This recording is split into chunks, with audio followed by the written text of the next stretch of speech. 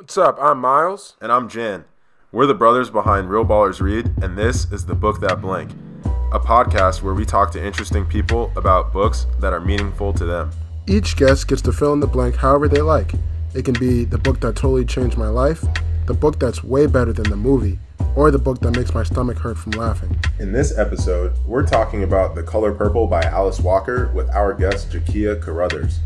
Jakeya is an assistant professor of African and African American Studies and Women's and Gender Studies at Berea College. She is a scholar of Black political humor, cultural coherence, and memory within contemporary Black aesthetic movements and issues of race, gender, sexuality, and resistance to state violence. For her, The Color Purple is the book that I haven't stopped thinking about for 18 years. That's a big blank, and it turned into a big two-part conversation. In the first half, we talk about love, localism, the fluidity of gender and sexuality, misogynoir, the failures of patriarchy, and more. We absolutely love this conversation and hope you enjoy it too. Welcome to another episode of the Book That Blank podcast. I have an incredible guest today, one that I've known for a little while now, and I'm so glad to be in conversation with Jakeya. Would you like to give a quick intro of yourself? And yeah, nothing. I'm Jakeya Caruthers, assistant professor and chair of African and African American Studies at Berea College, which is a special, funky little place in central or eastern Kentucky. And I just can't tell you how hype I am to be talking about The Color Purple on a Friday afternoon. Yes, we are. Hype too. I know. Man, where to start with this book? When was the first time you read it? LOL. I was probably y'all's age, actually, or around your age. I must have been like 22 or like 22 or 23. Well, okay, hold on. Where is this podcast going? Let's figure that part out first. Well, my intention is to, Alice Walker, talks about art as a mirror a lot. She talks about it at the end of in the Closet of the Soul, in a couple places. And I think I'm just curious about how this book has been a mirror to you over time. Also a mirror to our society, a mirror to Jan and I, and just like how I don't know. For me, this novel has a simplicity, but it's such a profound one that just allows me to, think about a lot, and I'm sure it has for you over the 18 years. So I mean, we really can go in any direction, but I think that's for me my like main theme that I'm thinking about. Oh yeah, mostly I guess I was more so asking like who the listeners will be because I don't teach at Stanford anymore, so it's fine. But the reason I asked, and I think it really connects to the ways in which this text is a mirror for me, is that my answer to your question was that I first encountered it in a lover's bed. Because we were kids, we were young, living in Washington, D.C., trying to be organizers together, trying to change the world while also figuring out what we were going to do with the rest of our lives, including going to grad school. And I'm a Pisces and just really dreamy and like work and studying for the GRE and reading this thing or that thing was just never my interest. So there would be times where I would just get so bored with what we were supposed to be doing together. And he had like a pile of books on the floor from his undergraduate career. And this one was on the top. And I was shocked that I had never read it, right? Like it's The Color Purple for a lot of people in the Black community is sort of like the story of it, the general story is sort of ubiquitous because because of the film, right, that comes out in the early 1980s. But in terms of reading the book, a lot of us, haven't, and I hadn't at the time. And part of why I hadn't was that there was this kind of, two reasons. Number one, even though I studied literature in undergrad, I was an education major, but English education. We never study Black people at my historically Black college at an HBCU. Never. Like I would get snatches Wow. of Goodwin or snatches of Ellison, Mm-hmm. little bit of Wright here and there. And I mean, like when I say little, I mean like reading short stories, like not even reading full text of these authors. Um, I had read a lot of Black memoir, Asada, the autobiography of Malcolm X, Bone Black by Bell Hooks. But as I was coming up, like my relationship to literature, like in my family, was a lot of like pulp, more sort of pulp fiction, which is to say, not belonging to this kind of tradition. Yeah. And in fact, my mother and one of my sisters and I kind of had like a fake book club with each other. I wasn't supposed to be reading the books because they were usually books that had like far more like more adult themes than were appropriate for me as a young kid, but I could keep up. So I would. And I recall that both my mother and my sister had a profound aversion to Alice Walker and to Toni Morrison, which was really fascinating to me, I know. And in particular, I always remember my mother saying, in reference to Celie and Suge's relationship as represented in the film, she always says, well, in the book, there's a lot more. There's a lot more. And I have a lot to say about the lot more that there is in this text. But there was kind of this, it was like all that to say, it was kind of like a forbidden book. So when I saw it on this, like on the top of this pile of books of this lover who was himself a writer, who's a journalist, an anthropologist, and a poet, honestly, he's used to bend words so gorgeously. It makes sense that that's exactly where I would find and encounter this book. And it makes sense that that's where I would find and encounter this book because of who that particular lover came to be to me, a foundational heartbreak, but also a lesson about like radical love and friendship that I didn't understand at the time, but that this book teaches me about so much. So, the idea like of love that this book proposes is why I have never been able to stop thinking about it. And shockingly,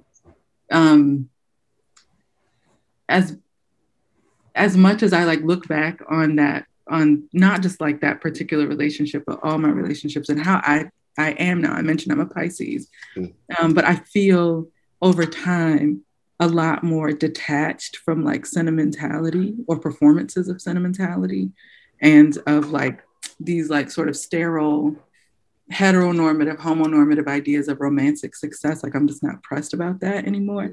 And I started to wonder, like, have you become jaded? Like, where is that girl who was like in love with love and super dreamy and romantic and was like, you can study for the GRE. I'm going to read a novel in your bed and ignore you or what have you. Or the girl who was so in love with love in that loving situation. But that girl is not gone. And the reason why I know she's not gone is because she still loves this book. So it's like, it's not just, this book is not just like a mirror. It's like a core guide for the ways that I think about loving, about being in relation, about existential concerns, about understanding, about forgiveness, about the necessarily like localism of getting free. It's like a brilliant example of Tony K. Bambara's idea that the self is the basic revolutionary unit. which is in fact why I got hooked actually in terms of the self when I picked it up. Because in the again, my whole encounter with with this text was the film at first. Mm, When I picked it up and I read just like opened the first page, and I realized it was a letter that Dear God was not just like a random Steven Spielberg conceit, but that epistles and letters are the conceit of this whole book. I was hooked. I mm, was totally hooked. Um, and how profound. I mean, I can list like 12 things that are brilliant about this book, but that's where I'll stop. What like how did y'all feel about it? What did it do for you? mm. I mean, I just have to pause for a second with all that you just said, which is so beautiful. Um, and in terms of the audience, I think any person wants to hear what you just said. But for one thing, like I think just phenomenologically, like my experience of this novel was like very unique in that it was very easy for me to read it. I lost sense of Mhm, time, but I also was losing sense of time of like the people and like the characters. Like, Seeley starts as 14, which, I didn't even realize was the first sentence of the book. Uh, but then by the time I'm like halfway through, you know, I read somewhere else that she started as 14. I'm like, did I miss that? Like, I'm like, all the things that were happening to Celie and around her, I'm just like, I just never think I visualized her as like a teenager, in that way, uh, in the same way that I was possibly 14. And then for it to end um, where it did too, in what seemed like old age, but I just don't even know how much time had even passed. It was just kind of a trip. But I think that for me is like my first like broad brushstroke of just like I'm still trying to comprehend like just temporally what happened. mhm, Because there was just so much exchanged between Seeley and God, Seeley and Nettie. Um, mhm. I'm just still processing it just time wise. But Jan, what do you think? Uh, I I had very similar I had a very similar experience to what Miles is saying, as well as you, Jakia, just with the fact that we saw the movie first, right? And our parents kind of proposed it as this like cultural touchstone. Mhm, And I was definitely way too young to like have the tools or the attention or the capacity Mhm. for like understanding what was going on. Like I think at that point I remembered it being scary and sad and overwhelming, but it really didn't I don't think like beyond that, like I had the memory of those feelings, but I did not have any sense of like what was actually going on in the book and its importance and what it was trying to convey. So then when I came into the book now, let's say like 10 years after I've seen the movie, I have hazy memories, right? Like I'm thinking of Whoopi Goldberg as Celie, right? Or Oprah Right. as Sophia, like Danny Glover as Mr., right? So I still have those characters kind of guiding my process, but my memory of it was so hazy that I was still incredibly surprised by the book, right? And of course, that's also the case because mhm, the book is way deeper than like how I remember the movie. Um, and that's also just the case with books generally, right? Is that they can convey so much more with so much less than movies Yep. can. Yep. Um, so saying all of that, uh, when I read the preface to this edition that I have, mhm, I was I had chills down my spine, honestly, just from Alice Walker describing, how this book paralleled her own like spiritual journey Mm, from, seeing God as a white man as a like an old white man in the sky in church to seeing it in the world around her, in people, in animals, water, the air, all life forms. I felt that really like affirmed something in me because I also have had like a lifelong interest in nature and like your relation to all life and just like that kind of sacred, yeah, that sacred relationship that you have, right? And so I was very sensitive to people's relationships to their environments while reading the book, Mm, um, and seeing how, especially once the Alinka like storyline was brought in, seeing yeah. people how people like in totally different places can almost be collapsed into like a into the same place through the book Yeah. because they interact with each other in the same way and they have very similar like treatments of their environments.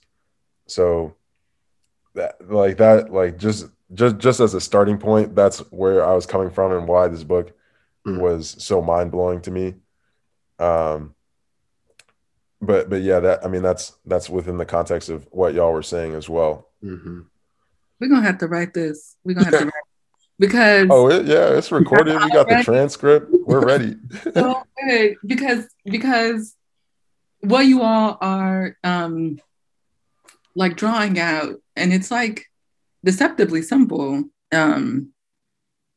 is this kind of like compressed temporal geography Mm, that is like manifest in the sort of philosophy of the book, which is just is that we can't afford compartmentalization, we can't mm, afford distance, we can't afford difference. um, and there was a great the last class that I taught at Stanford was a lecture series, and there was a really wonderful Indigenous feminist artist and scholar, Quill Christie Peters, who was talking about compartmentalization, mm, different distance, enmity, separation, borders, etc., as like the most destructive, like infinitely destructive force. Um, mm. that is the thing that we'll have to undo, in order to not simply like heal Earth and like make sure we can live on it for a couple extra years, but also like how we get past, um, well, like our murderous bullshit, um, like and those tendencies. And there's a, I mean, it's so the funny thing is like, Alice Walker is sort of refusing, um, like a particular like patriarchal white supremacist view of God. Um, but it's so biblical. There's so much Bible in here, in so many ways, in terms of like, so the fact that we start with, dear God, um, I have so many things to say, y'all. Well, okay, Hey. let's let's start with dear God. I want to think about locale and localism, and when I want to think about time, um, like and movement in and out of like different forms of time or different conceptualizations even of time, what it is to measure a life, or like a lifetime in in a moment, that it's possible actually to experience a whole Mhm. full um, lifetime, like in a moment. That there's something about this that represents a kind of, I was gonna say fractal, but I really don't want to go there. Wait, But sorry, there, why not? oh, because I won't know what I'm just because I'll be talking out of my neck. So, and I want to talk out of my head, out of my mouth. Fair Um, enough. so she begins, "Dear God," right? Like, and that's what's stuck with me. It's Alice Walker's not the only person to use the letter form, the epistle form, as a technique or like a literary technology. So it's not like that super novel, but that it does.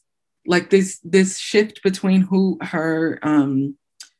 the receiver is of these letters, and that literacy is kind of like mapped on top of it, that they're letters, but they're not, they're prayers, like in the beginning, because it's unclear whether or not she's like able, they're both letters and prayers in different instances.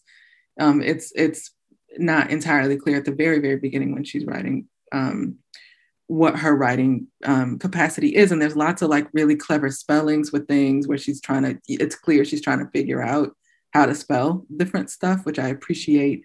Alice Walker like dropping us deeply into Seeley's like interior experience, which is so important because of the ways in which Black women are denied interior, Black people, but in particular, Black women are denied interior, a sense or belief that there is any interiority, because of like the profound disintegration that Black women's like subject or will or self has from A, like the body, and B, the scripts that make up the shell of a self that other people place onto us. So all these messages, all these controlling images, everything that's on the other side of the veil, would have you believe that there's nothing on this side of the veil, like there's nothing on the interior side.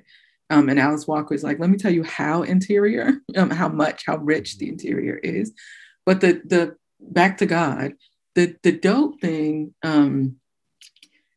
is that frequently within like these sort of epistles that other, authors use, even when the like receiving person is abstract or never appears or is never embodied or whatever, it's still a person that gives you a sense of the writer's sociality, that like they belong, they are not on an island, they are not, floating in space. They are grounded on earth with other people who can affirm their existence. This ain't nobody, it's God. That's it. She starts with an aloneness that is heartbreaking, beyond heartbreaking, that she like narrates like a social universe that's around her, but in terms of like who knows her, who's going to speak back, who she's writing to, who can affirm her existence, nobody but God, who ain't there, who ain't real, until she learns, right, that God is everywhere. God been there the whole time, right? In terms of like how dopely biblical it is, though, is that in her sort of like social aloneness, like it's just this sort of, it's the stripped down existential business of, in the end, there is nobody but you and your God, or you and space, or you and the trees or the winds or all this. Like there's nothing at all, which the Bible is real straightforward about, actually. For all them pages and all them rules and all that, the heart is there's nobody, there's nothing, and at the end of all this is nothing but us. And in fact, the concept of both hell and prison, which is real shocking that we decide to do prison like that, is to be cut off from God, to be cut off from everything, to be totally alone. Like if all we got is us and God, then God is like, you don't want to lose me because I'm all you got. So do right. Like that's how the sort of Christian view of, but it's beyond that. Maybe it's beyond Christian, which is why I find this so fascinating that I feel like Alice Walker is stripping down all the extra business of Christianity to get to like this kind of like core existential relation with God, and Seeley's insistence on maintaining it, and knowing that that's all she got, because everybody else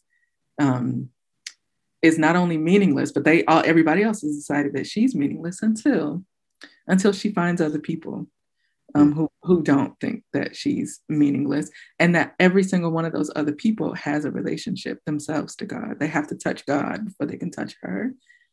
So that's another thing that I appreciate so much about this book, to return to its refusal to compartmentalize. So like God is everywhere.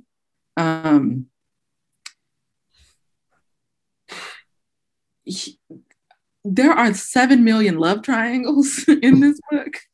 Like everybody's in love with each other. Everybody's raising everybody else's kids. I know. Everybody like people come back into love and like come in and out of it. It is the messiest, soapiest kind of, like on the surface, like soap opera-ish kind of just mesh of relation. But all those relations only get right when everybody like strips down and returns to their prayers to God, or when they find they see the God in each other, and like decide to do good and do right. So the sort of like environmental, existential, and not environmental, I'm going to say ecological, and existential and sort of theological and social framing of this book, in terms of like just the lessons of how we should be, which is to say never detached from God and never detached from the God in ourselves and each other, because that's all that we've got, and that we have the capacity to affirm each other's possibilities, or affirm each other's existence only when we pass through the prism of God, is so dope to me. That and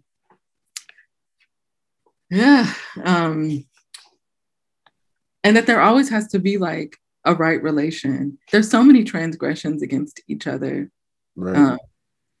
that have to get done, have to get fixed, in order for the ecosystem to be right, to be in balance. The part where Celie can't sleep, she can't sleep because she has betrayed Sophia. Right. I mean, she can't get right. She can't get right because she knows she was wrong. It's just so beautiful to me. It's so beautiful. When Mr. can't get right, Right. can't get right until he do right. This sort of like karmic opportunity. But here's the thing, so very God, right? Nobody gets cut off.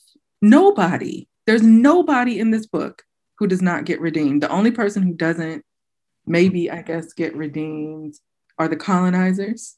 Old Mister, who in The Closet of the Soul, Alice Walker names as kind of like having a relationship to like plantation logics.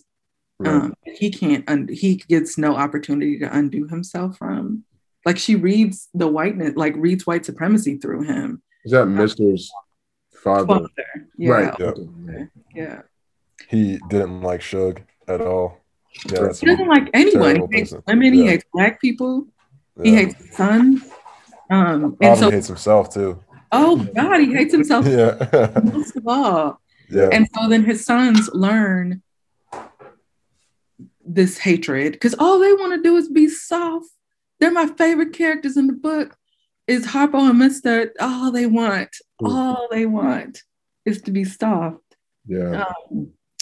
The fact that like when Celie makes pants for Harpo, she makes sure he has deep pockets for sweets and little children's things, because all he want to do is be sweet to them. The fact that well, first of all, let's just talk about all the relationships. Yeah. I mean, for me, it felt like, you know, the parents in the novel, there was like, you know, Celie's mother, you know, passed so soon, but like, yeah, like her father, stepfather, even Corinne and Samuel, like, you know, because of Celie's mothering of I was heavy in Adam. I feel like there's like an alienation there too between Corinne and her kids. And yeah, it just feels like all in all, at least the role of parents in this Oh, novel has is like I don't want to say corrupted, but like that layer of love here seemed a lot less whole than like the romantic or like sibling bond. I'm just curious about how you think that difference or how that is conveyed. Um, well, thinks about so that's so fascinating. I hadn't thought about that, about like failures right. in parenting, which Alice Walker talks about in the Closet of the Soul, that nobody bothers to ask, boy, who your people, Yeah. Yeah. which is what everybody needed to ask Right. first of all, instead of deciding that this person was below redemption.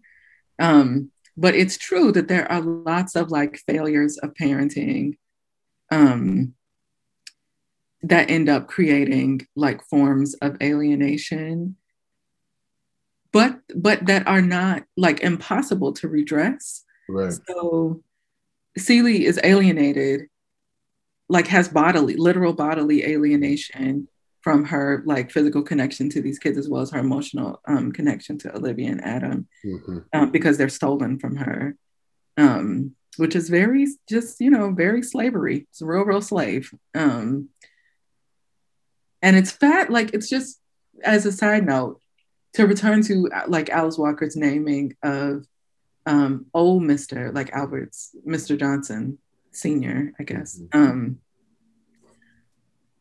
Like the ways in which his misogyny is rooted through white supremacy or through anti-blackness that he has internalized. I think the same is true. And she talks about it as his being like the son, probably, of a white man, and that white man himself is merging white supremacy and anti-black misogyny into one kind of like logic of hatred and domination and all that.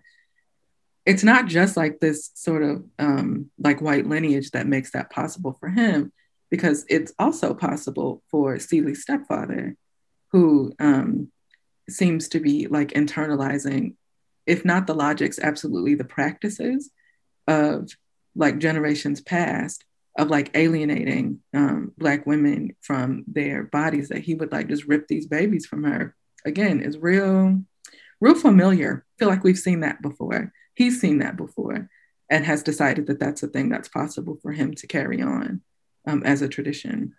That it's okay for her to not care at all about the injury to her, to the children, to the community, to anyone, of ripping these kids away. So in that case, it's not just like a failure of parenting; it's a failure of patriarchy, which is a modality of um, like filial and social power. Like the patro part means father in patriarchy. That patriarchy itself and forms of fathering, um, that we are not, that even Black people are not willing to distance themselves from, or these men in this case weren't able to distance themselves from, ended up creating profound, as you're saying, Miles, alienation and pain and injury. Um, but it's interesting that it seems like Samuel. It's unclear like what Samuel's relationship to these kids was. Yeah. I feel like it's not really. Yeah, it doesn't seem like he has a real relationship to the kids. That in fact so then that which brings us to mothering, and what mothering made possible Mm-hmm. in this book, and all the mothering that's happening among people who are not mothers. So the people who like Shug mothers Celie, Albert's sisters mother Celie, Sophia mother Celie, Celie mother Sophia. Mm. Um, Sophia mothers Squeak's baby. Oh, yeah. Harpo mothers Sophia's Baby by Henry Broadnax. Now they named the baby Henrietta, so it's clear it's Henry Broadnax's baby. He don't care. He doesn't care. He loves that baby. Right. Um, Mm. and Mm. loves her because she's just like Sophia. That like Sophia and Squeak's little girl are these sort of like baby avatars and composites of their mothers that make both Harpo and Mr. love them because Mr. takes a shine to Squeak's little girl. Or I might be getting that wrong. Maybe it's vice versa. But in the end, I take that back. Like Harpo loves the soft one, and Mr. likes the crotchety one, the real scrappy one. Because he's into it, and so is Harpo. Like they love powerful women, love them. They're into the more powerful, the better. And in fact, part of Mister's contempt for Celie is that she doesn't have enough power.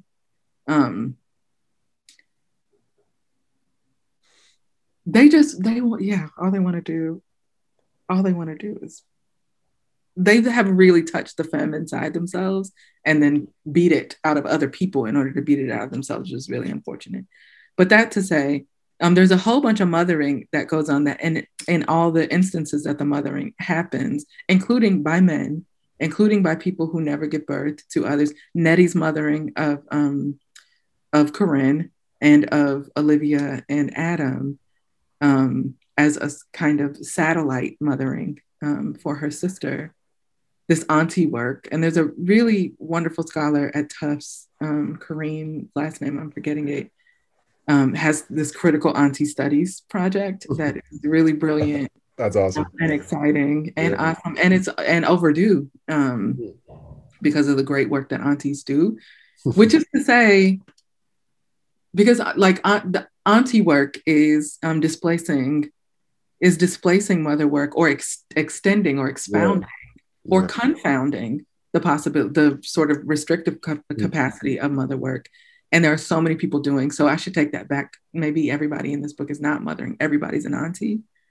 And in all the auntie work, they heal. In just about all the auntie work, there's some healing going on. Because it's anti-patriarchal.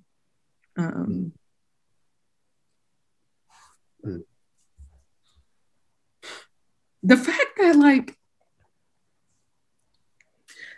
just to speak again, like about parenting, right? So who's Squeak's dad, if y'all remember? Who's her daddy? It's the she got some relation to the sheriff. Yep. He was her uncle. Yeah. So that would make his brother, sheriff's brother, her father. Yes. And it was a scandal, of course. Okay. Yeah. Because she's Black. Yeah. And it's never clear whether or not her parentage is, the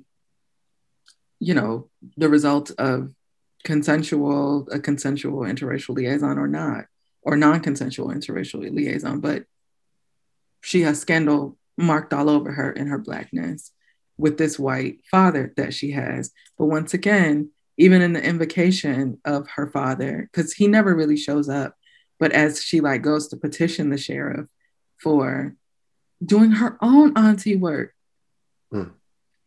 First of all, again, pause. Like refusal of compartmentalization. Right. Sophia, you could read it every single time and read it as somebody else's story. So if we read this as Sophia's story, as at the center of this book, which you easily could, she could easily be the center of this book.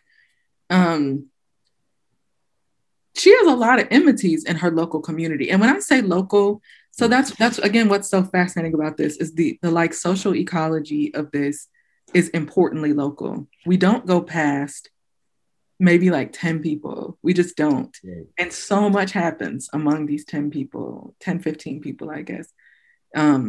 Rich, really rich, important things, political things, like justice, like calling justice in the world, calling peace into the world, calling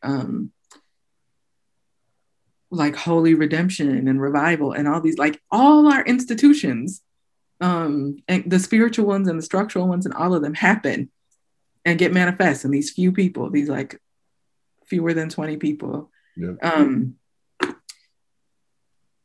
Which means a lot about also about how we can, it's a lesson in how we can refuse compartmentalization by really yielding to the small and really yielding to who and what matters, which is just not a whole lot of people. In the end, remember, just you and God. Basic unit of self, or the basic revolutionary unit is the self, because from there you move on to like a two-ness, and from there you move on to a three-ness.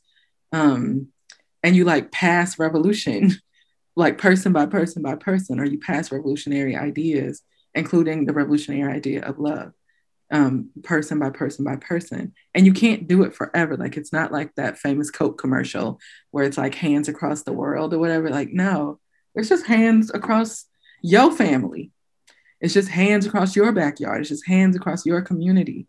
The smaller, the more impactful can happen. One life, one small lifetime, one small community. All the shit that happened among these few people, all that happened, all that could happen because they concentrated on each other, all that to say, okay, they're in this tiny community and in this tiny like grouping of family. Sophia got a lot of enemies. Like, not everybody is loving Sophia. Not enemies, but like just people who just not trying to see her win. Yep. Haters. She got haters is what she has, not enemies. Like, wait.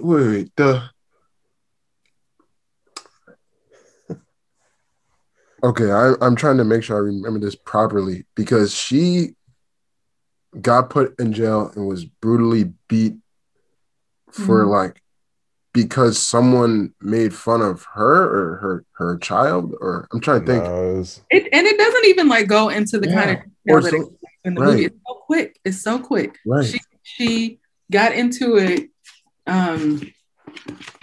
She got into it with the mayor and his wife. The mayor and the mayor's wife, and because his wife, the mayor's wife, Miss Millie, was like, "Wow, like these kids got strong teeth. They're clean. Like, I'm gonna make their mom my maid."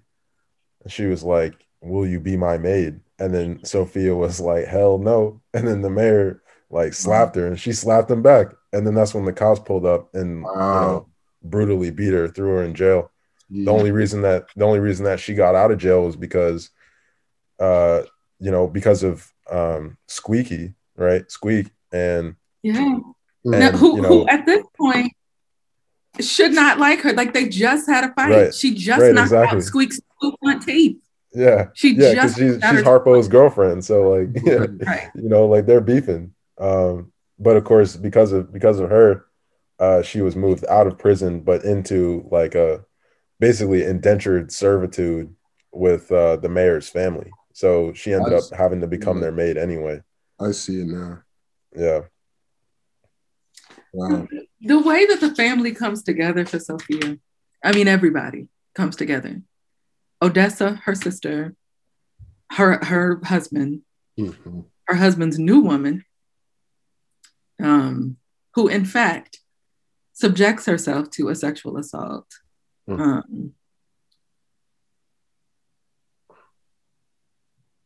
Mr. who, because they have like a whole meeting. They have a meeting. They have a sit down. They have a sit down. Like, what are we going to do about Sophia? Let's all sit down around the table after supper. Me, Suge, Mr. Squeak, the prize spider Odessa, and two more Sophia's sisters. Sophia not going to last, say Mr. We got to help her. He can't stand her. He's such a hater. He can't stand her. But she ain't going to last, and we got to do something. So what are we going to do? We're going to figure out like some kind of plan, and it halfway works. But the fact that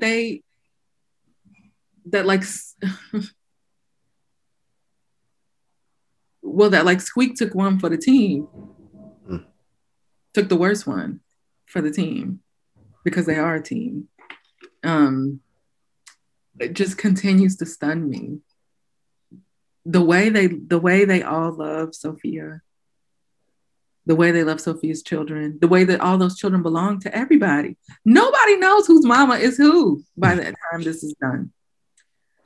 One thing we do know, though, it's all very Black, because Sophia, if you recall, like has a relationship to these kids who she ends up having to raise, Right. these white kids, and then she's like, "Fuck y'all, I don't, That's I a don't great have scene. allegiance to you. You're my boss, not my kids. Wow. You can, if you, you know, you're gonna grow up to oppress me. Fuck you. Like, no, I don't love you. What are you talking about? I don't owe you love, right? Because what I did for you was not mothering. What I did for you was servitude. That white people rerouted to mothering, right? Distorted into mothering. So there's just like a lot of really important indictments of not just like white supremacy as a structural like apparatus, but also as like an ideology for living in life. It fails all that we could possibly do for each other. Servitude, that's what you think mothering is? Stop. No. Fathering, you think fathering is violence and domination and self-hatred? No thanks. we have a Black way. Mm-hmm. That's complex. That's complicated. And that has no boundaries. Suge's new man ends up with Squeak. Yep. And leaves her baby with Harpo and Sophia. And there's a redemption through care that that is extended to the white girl who Sophia raises through the illness. Through, I guess it's either Henrietta or Susie Q's illness. One of them has sickle cell anemia, and they learn from Nettie from across the ocean. Yo, here's how you fix sickle cell anemia. Here's how you treat it.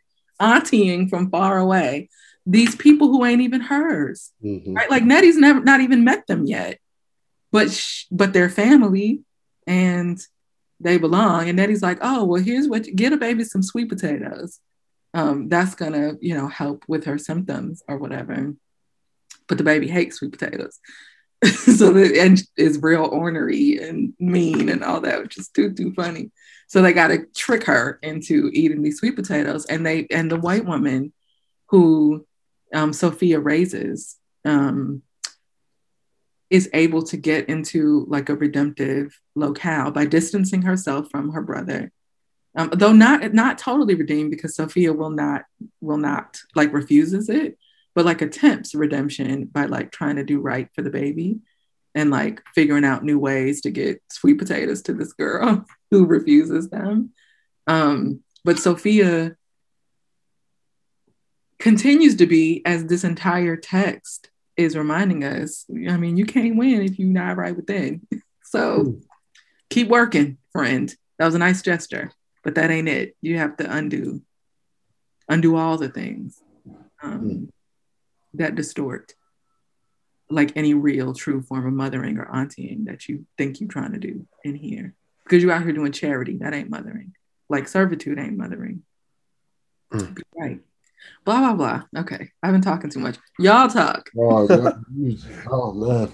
I'm just see, this is 18 years. This is 18 years. Exactly. I don't so it's like, about it. I'm hearing you talk and man, there's just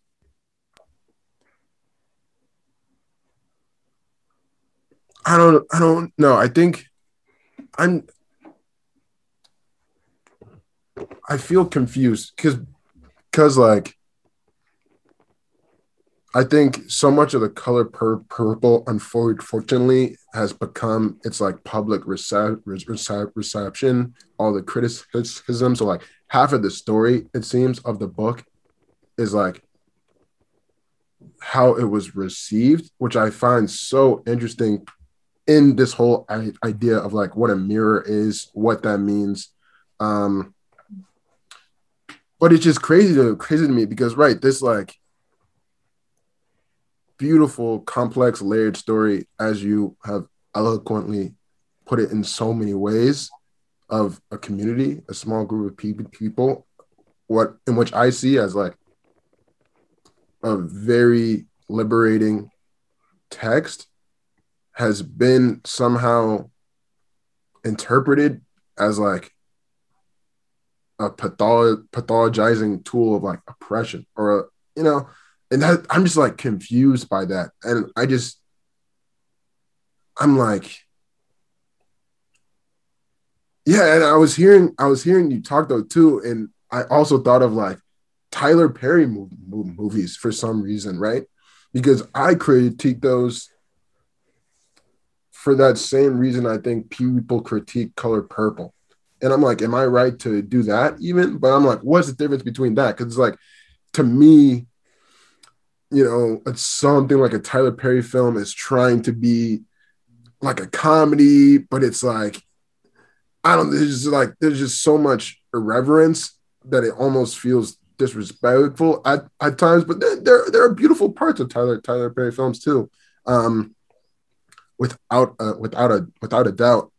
But like, I'm just like, I'm just trying to, yeah, I'm trying to make sense of all this, and I'm like, yeah, like on what, like a Shakespearean scale, is this book a tragedy? Is it a comedy? Like, I just, I'm just, I know I sound confused, but um, Jan, what are you thinking? Uh, I mean, I wasn't thinking that until you brought it up, honestly. I mean, like I did have a strange like sense. I was like, huh, like all these, like this is when I was reading it too. All these connections and like uh I can see how, forgive me, but like Tyler Perry is kind of like like a lot of his movies are kind of like a reduced down version of this book.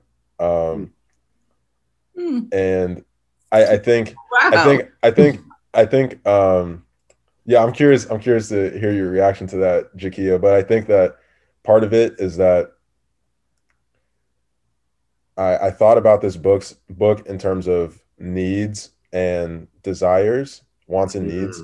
Mm. Um, and so actually, I mean, you were talking about mothering, right? I mean, I think that like the white woman's um like her issue is that she has this like core crucial need that is not being met and was never met by her parents, and that's why it's displaced onto Sophia at the expense of Sophia and her entire family and the white woman to an extent as well, right?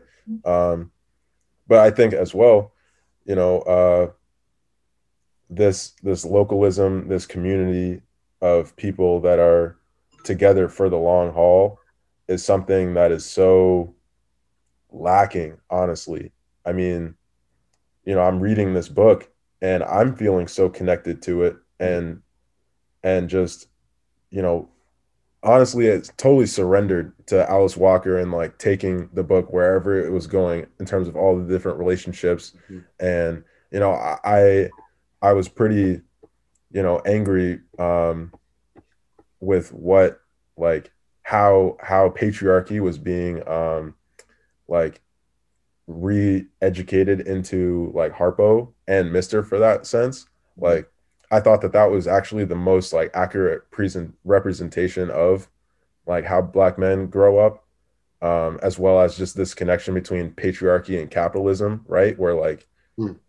you know um where being a man means like making money. um but of course, like, going back to larger scale, right? Like, this book, in terms of when it was written, when it's based, is like, basically pre World War II, going into World War II. And localism is still a thing, right? Where, I mean, it is now in some places, but I feel like capitalism hadn't even fully taken hold in this community yet, because there's still like small landowners, there's still some sense of like reciprocity in the community, being there for your family members, especially for this Black family. Well, um, no, capitalism is up in there. They're victimized by capitalism. But go yeah, ahead. no, no, for sure, they for sure are, but what I'm saying is that relating like the experience of the characters in this book to my own experience, like in an apartment building where I don't know any of my neighbors, and I have no assumption of like, um I have no assumption of knowing their names or having any sense of responsibility to like care for them, or any sense of like long-term relationship with them. um I'm just lacking in that sense of community, and I think a lot of people are, and getting to see the complexities and all the nuances of people's lives like this is just, it does meet people's needs. And I think that's where I was drawing this connection, with like the color purple and other forms of like, soap opera TV dramas, just because like people love that ability to like follow along with lots of different people. I think it's actually a beautiful reflection of just how social and socially minded and like loving we want to be, Mm, even when those needs aren't being met in our actual lives. mm, I appreciate that. That this is obviously not the only situation where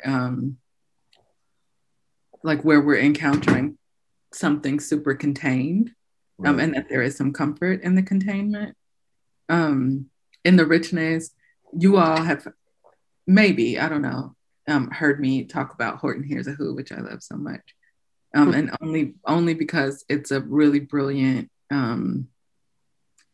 like illustration of fractals, actually, but a really brilliant illustration of the ways in which a whole universe can exist on a speck, like a whole world, a whole town. Um, and that speck is just a speck. Like we are, and what we're encountering every day, we are everything and also nothing, like nothing at all. Like a speck. This is a speck. And also it's so rich and so important. And there are, again, like so many existential lessons to be learned on this spec. Um, and the only reason I guess I wouldn't, um, that I would never compare this to a Tyler Perry piece, and the only reasons why not, have to do with first aesthetics. It's just Yeah. he's not as good a writer, Very not as true. not as Totally agree. clever, not as poetic, not as rhythmic. Like he's, if Alice Walker is like a singer, well, I guess let's not do that. But Oh yeah, I know. Is that gonna be me? she's just so much richer and more Yeah. textured. Like aesthetically, it's her gift. Yes. I don't know that that's particularly only like Tyler Perry's gift, Right. or it's not his principal one.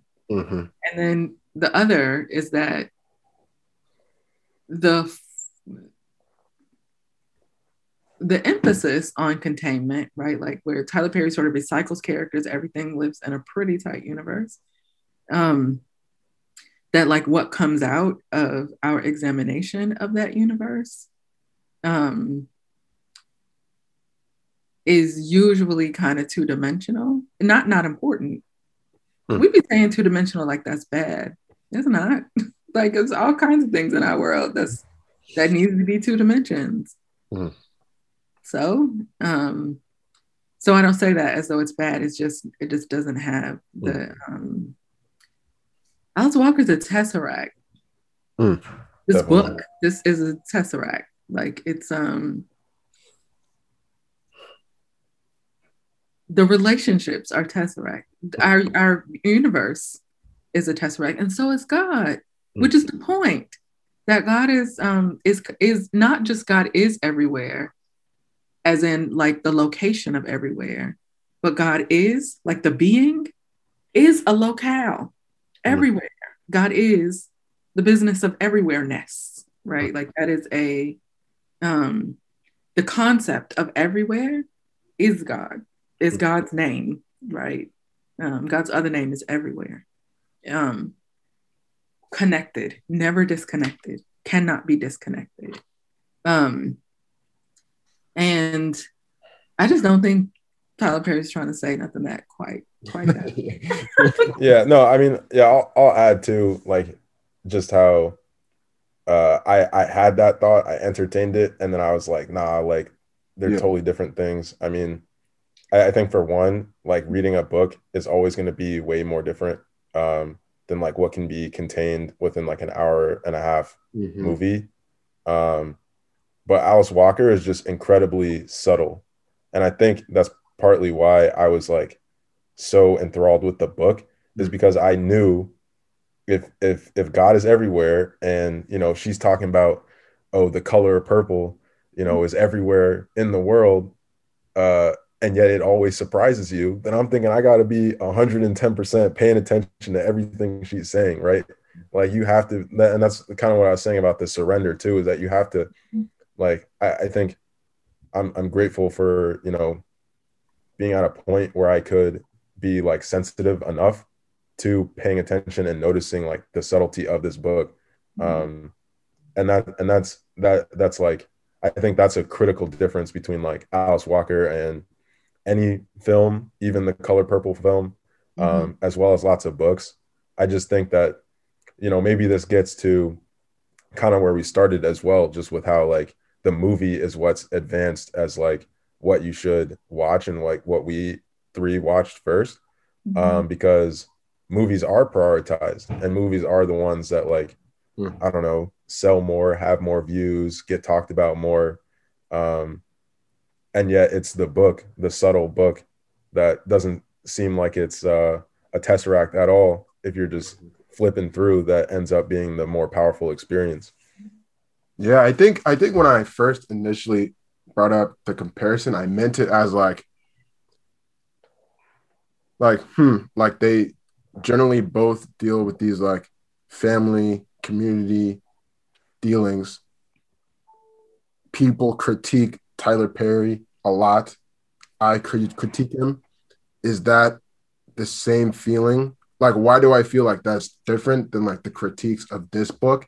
When I feel like Oh, this is being misunderstood. You know what I'm saying? actively, it's Right, being right. misunderstood. Exactly. Yeah, it's like banned. Exactly. Yeah, Exactly. Yeah, So yeah. yeah, and I'm like, I'm just thinking like, yeah, because I'm reading this book, having heard about all of that scandal, whatever hoopla. Um, Actually, just short, quick aside, it's crazy because I'm going through Green Library. I pull out two completely random books. You heard Why Black People Tend to Shout by Ralph Hiley here, and Churning by Bell Hooks here. Both essays about cultural critiques and everything. And both of them talk about the color Do they really? both of them, yes. Ralph Hiley, though, takes the lame, average yeah, you black already male know. stance Yeah, at the time and just is drinking the haterade, saying that it's not good, that he doesn't like how black men are seen in it. And I read the book, and I'm just like, it's not. I don't know. It's not. I just didn't not feel. about you. Yeah, it's not. It's not about us. I'm just like, why is it reduced to it being about black men looking bad But when they he's don't. being, yeah, and right, he's still such a complex, loved character. That's what I'm Um, saying. he's That was. never, yeah, and It's like they didn't read it. right, Um, right, Probably. read all these people. It's as though they didn't read it because it feels or they didn't take it seriously. And of course, like misogyny is a part of that too. That Tyler Perry gets different hate, like it's hate, right, but different hate. right. That has a lot to do with Alice Walker being a woman, a lot to do with Alice Walker winning a Pulitzer and getting Mm-hmm. like getting the accolades of like the white literary universe. Yep. Is real easy for people to hate on. And then intimate politics matters a great deal in the 1980s and 90s in terms of how we're doing like Black people reckoning with each other, which is part of why this book takes off so much, because it's like a revelation about Black intimate politics. But Alice Walker herself has this white husband and is, for a time, and then she ends up like growing her relationships with other Black women. But and Alice Walker is a feminist or a womanist, Right. is how she describes it. To speak of purple. Exactly. Right? She says womanism is to feminism as purple is to lavender. I'm pretty sure is her quote. Yeah, which I like. Which is so her, because and so this book, because of the ways in which it's so saturated, like it's so full. I appreciate you, Jan, talking about the subtlety of it, to be dense as hell. Like it's a small book, so dense, but like a trillion things happen, and you hardly know it. Like you hardly know it. And I recall you asking Miles, like, is this a tragedy or is it a comedy? Obviously both.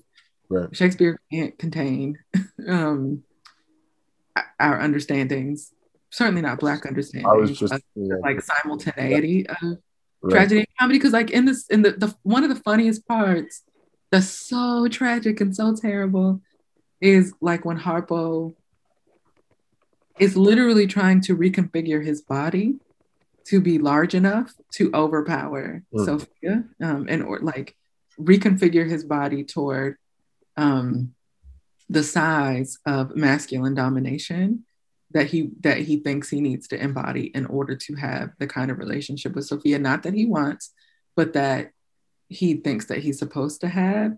And it's just so funny because he eats everything in sight. Like he just can't get enough. He say, "Oh, I love your biscuits. Give me some more of them biscuits, and I'm gonna drink a whole buttermilk and this thing and that." Right. Which is really funny because he looks like a child, but then you realize the two women realize why he's doing it.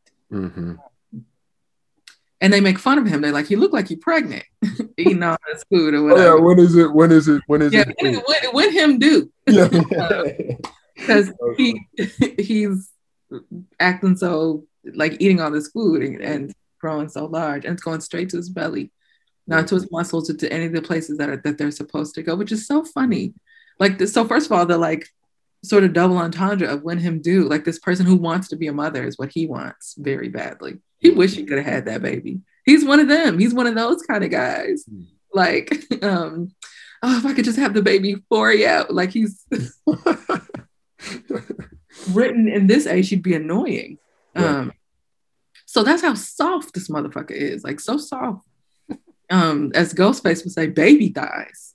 So it's just real stunning to me that people who like look at this text and see Black men as monsters, they get unfair redemption, actually more redemption than anybody in this book.